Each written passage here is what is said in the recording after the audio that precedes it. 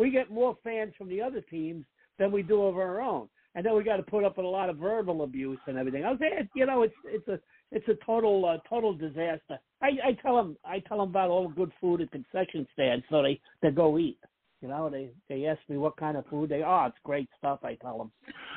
Who is your favorite all-time Jets quarterback? Oh, that there has to be Namath. I see. That beats out Glenn Holy Moly Foley. Yeah, Glenn Foley was all right. He was I always termed him as a B man. He was a B player. Yeah. But, God, ranking the 10 worst quarterbacks in New York Jets history, I've never heard of most of them.